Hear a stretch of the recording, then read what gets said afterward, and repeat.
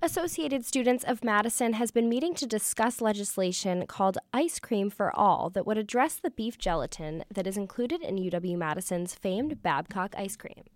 Beef gelatin is a gelling agent made of animal byproducts, meaning certain religious students as well as vegetarians and vegans cannot eat it. ASM is discussing a solution that would make Babcock flavors without the gelatin available to everyone who wants the university's iconic ice cream. Joining us now is ASM Vice Chair Yogev Ben-Yitzhak, who has led the initiative. Hi, Yogev. Thanks Hello. for joining us. Oh, yeah, no problem. So first, I'm just kind of curious how the idea for this proposal came to be, and can you just give us a little bit of background on the legislation? Yeah, so basically how this came to be is I'm sure we all know what Babcock is, right? It does play a huge role in our university, and when I first came as an intern in ASM, one of our ASM leaders, Ali Khan, had it as his issue to switch it. Back then it was pork gelatin. It was actually switched from pork to beef 2 years ago. But he picked it up as an issue and then kind of dropped it within the year. But it was always kind of in my mind. And last year, not much happened with it. But this year, I was a little bit saddened by the fact that so many of my Jewish friends who are freshmen were eating Babcock ice cream, not even knowing that they were breaking kosher rules. And it's something that happened to me when I was a freshman. It's something that happened, I'm sure, to almost every freshman that is Jewish, Muslim, Hindu, Buddhist, vegetarian. You know, most people don't know about this issue. And so it's something that I personally felt, and another representative, Jared Ling, had to change. And so we decided to bring this up to ASM. The main goal of the legislation is two parts. The first one is to spread awareness. Obviously, this issue came from nobody knowing that this was a thing. And so the fact that it did catch so much attention, and the fact that some of our successes so far have been spreading a lot of awareness and more people know about it, is a good first step. And then the second part of it is to actually make either change the recipe or make the flavors that are already without gelatin more available for students. So the issue, I think, that a lot of people have been kind of running with on campus is the thought that the legislation would be banning the beef gelatin from all flavors, but that's not really what you're looking for or looking to do. It is not. It would more just be inclusion, you're saying. Yeah, it would more be spreading the awareness and then making the options that are already without beef gelatin more available, and then possibly talking down the road ways to change future flavors, things like that. But nowhere are we trying to ban ice cream, ban the beef gelatin from the current flavors as they are. Can you speak on what measures ASM is looking to take to make the non-beef gelatin ice cream more available? Yeah, so we have basically four main goals that we're trying to do. The first one is to have all the ice cream labeled.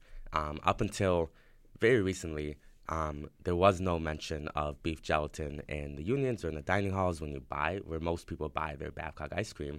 And so that was the first goal, and we actually succeeded in that. So now all the tags, the allergen tags for each flavor, say contains beef or says does not contain beef if it's a premium flavor. The second goal was to make the options that are, so right now there's 3 premium flavors and then 25 non-premium. When you're at the union or when you're in the dining halls, they usually sell them on rotation, so they only sell 10 at a time. So even though there's 3 flavors, only one of them is being sold at a time. And so our second goal is to make those rotations a better ratio for the inclusive ice cream. So rather than having it be 9 gelatin ice cream and then 1 premium flavor, have it be 7 with gelatin and 3 premium. Third goal is to make catering. So if you want an event by the union or in the dining halls or in the residence halls with Babcock ice cream, currently if you want to cater it, there are no options to cater any of the premium flavors. And that's just bad on its own, considering that there are premium flavors, so why not include them in the catering menu? And then the last one and our biggest goal is to change all new flavors. And so Babcock has an established 25 flavors right now, and then every year they come out with 4 or 5 new flavors. And so our biggest goal is to have those 4 or 5 new flavors be premium. And that way the original 25 stay the same, so alumni can come back and see their favorite ice cream still unchanged, but there will be more than 3 options for future generations of students.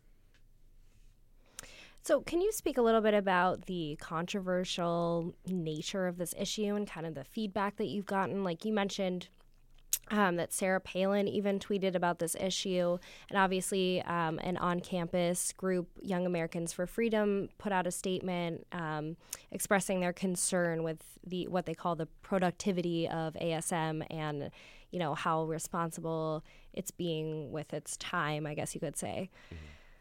Yeah, and look, this happens with almost every issue that comes from marginalized communities. Is that when communities that are marginalized bring up issues that affect only them, most of the people in the majority are going to question whether it's necessary, right? Because they don't think of it in the sense of, they think of it in the sense of most people can eat Babcock ice cream the way it is.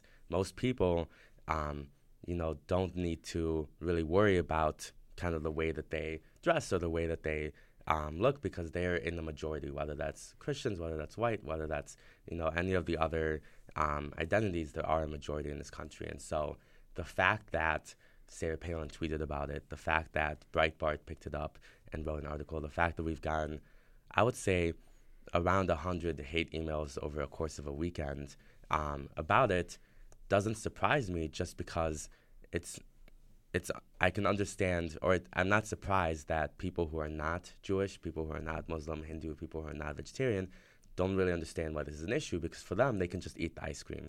And they see it as, oh, we're just trying to change something that most people are happy with. When in reality, we're trying to make it more inclusive. We're trying to change one little recipe that excludes dozens of communities that can't eat beef gelatin. And so there's a lot of different reasons why it should change and not a lot of reasons why it should not change. So speaking on that issue, you said that only recently Babcock ice cream moved to properly label the flavors with beef gelatin. Does that mean there was a period when these people who have objections to the gelatin being in the ice cream were eating it without their knowledge? Yeah. My freshman year, I ate probably for the first semester Babcock ice cream, not even knowing that it breaks kosher rules. Nowadays, when I'm when I'm a junior, obviously I'm a third year, a lot of the freshmen in the Jewish communities, and not just in the Jewish communities, but every community that can't eat beef gelatin, it's the same trend every time, is that freshmen come, they see Babcock ice cream. Babcock ice cream was at Convocation. It's at every university event. The housing does it. The unions have it. It's really part of the tradition. So every freshman wants to be part of it. And so everybody eats it. And only, whether that's months in, whether that's semesters in, whether that's years in, do they realize that they've actually been breaking their religious rules or their moral beliefs for the past however many years because of this. And so it is a really big issue. If you go around, probably before we did this legislation, if you walk around and ask anybody in the Jewish community or anybody in the Muslim community, any freshman, if they knew that there was beef gelatin, I would say probably like 1 in 10 would know that there was beef gelatin in it. Has Babcock apologized for this? They have not, no. And so how receptive has the university been to these discussions? Both like the administration and I would say also the people who actually are in charge of the recipe. Yeah, so there's basically 2 different targets with our goals, and one is Babcock ice cream and one is basically like the unions and the dining halls. Because if you recall, like our goals, most of the ways to make the already available premium options more available is through their main outlets, which is the unions and the dining halls, as opposed to Babcock itself, where most of what they can do is change the recipe. And so, like I mentioned earlier, they already changed the tags to contain beef gelatin, and we are moving really swiftly through the process. Like I sit on union council, which is makes decisions for the union. I also sit on the dining hall advisory board, which makes decisions for the dining halls. And so both Jeff Novak, who's director of housing and dining, and Mark Guthier, who's the director of the unions, have been very receptive, and it is moving through the motions, all of our goals, when it comes to the unions and the dining halls. When it comes to Babcock, they've been receptive in answering our questions. They have not been receptive in understanding why this is an issue, and they, I'm sure, are going to be a little bit harder to work with than the unions and dining halls. And in general, the administration, both Argyle Wade, who's the Dean of Students, and Lori Weiser, who's the Vice Chancellor of Student Affairs, are kind of, I think that they, when we established our goals to what they are, I think they're more supportive now than when we first came out and everybody thought we were just trying to ban Babcock. And what's sort of the timeline for passing the resolution and getting this change made? Yeah, so the resolution was introduced September 5th, which was the first day of school, and also the first ASM council meeting. And then basically it has to go through an introduction, and then it has to be voted at the next meeting. Now, this wasn't obviously known at the time, but the next meeting was actually Yom Kippur. And so our Jared Lang, who was a big representative, and me, myself, weren't at the meeting. And so ASM, out of respect for that, did not vote on the resolution. We postponed it to October 3rd, which was just passed right now. And then on October 3rd, when it came back up to conversation about whether we should vote on it or not, it became very clear that there's no reason. I don't know if you guys read the legislation or not, but it does go into detail about, condemning Babcock ice cream for not changing the flavors, things like that. There's no reason to condemn Babcock. There's no reason to condemn the university housing or the union or the administration when we're in the middle of the process. And so we postponed it again, and we're kind of keeping it hanging in the air that if we feel that we need an extra push and that things are slowing down, it's still there that we can pass it and bring things up again. But if we see that things are moving the way we want it to, and eventually our goals and what we want is met, we can just kill the resolution. It kind of, is in the middle now about how things go.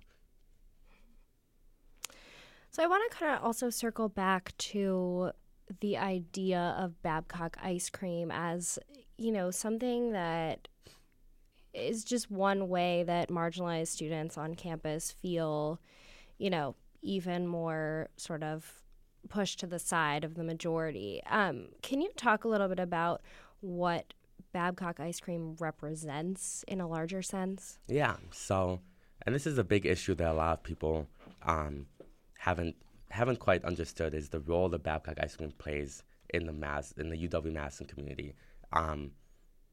It is hard to understand that, which is why I understand why Breitbart and Sarah Palin kind of went angry about it, is because they don't really understand how big Babcock ice cream is. The first misrepresentation of it is that a lot of people think it's a company. It's not. It falls under the Department of the College of Agricultural Life Sciences. So a lot of its money, they just expanded their building right now, that came out of our tuition. And so people who can't even eat the ice cream are paying for Babcock to expand. And so the fact that they are part of the university just plays into a whole nother realm of how big they are in the community. So like I mentioned earlier, any event you want to have in any university-owned building, most of the time it's the union or the dining halls or the residence halls, it has to have Babcock ice cream. You can't have other ice cream from around the community. So it has to be Babcock ice cream. Every university event, almost every university event, such as Convocation, which is, all freshmen have to go to, has Babcock ice cream in it. And so Babcock ice cream is really pushed as kind of this idea of the Wisconsin tradition. You're not a real Badger if you aren't, if you haven't had Babcock ice cream, if you don't have your favorite Babcock ice cream flavor that you get every time you go to the terrace. It really does play a big role in making people feel included. That's the symbolic realm of it, in the sense of it does really symbolically play a role into what UW-Madison, what we think of UW-Madison, and what we think being a Badger is all about.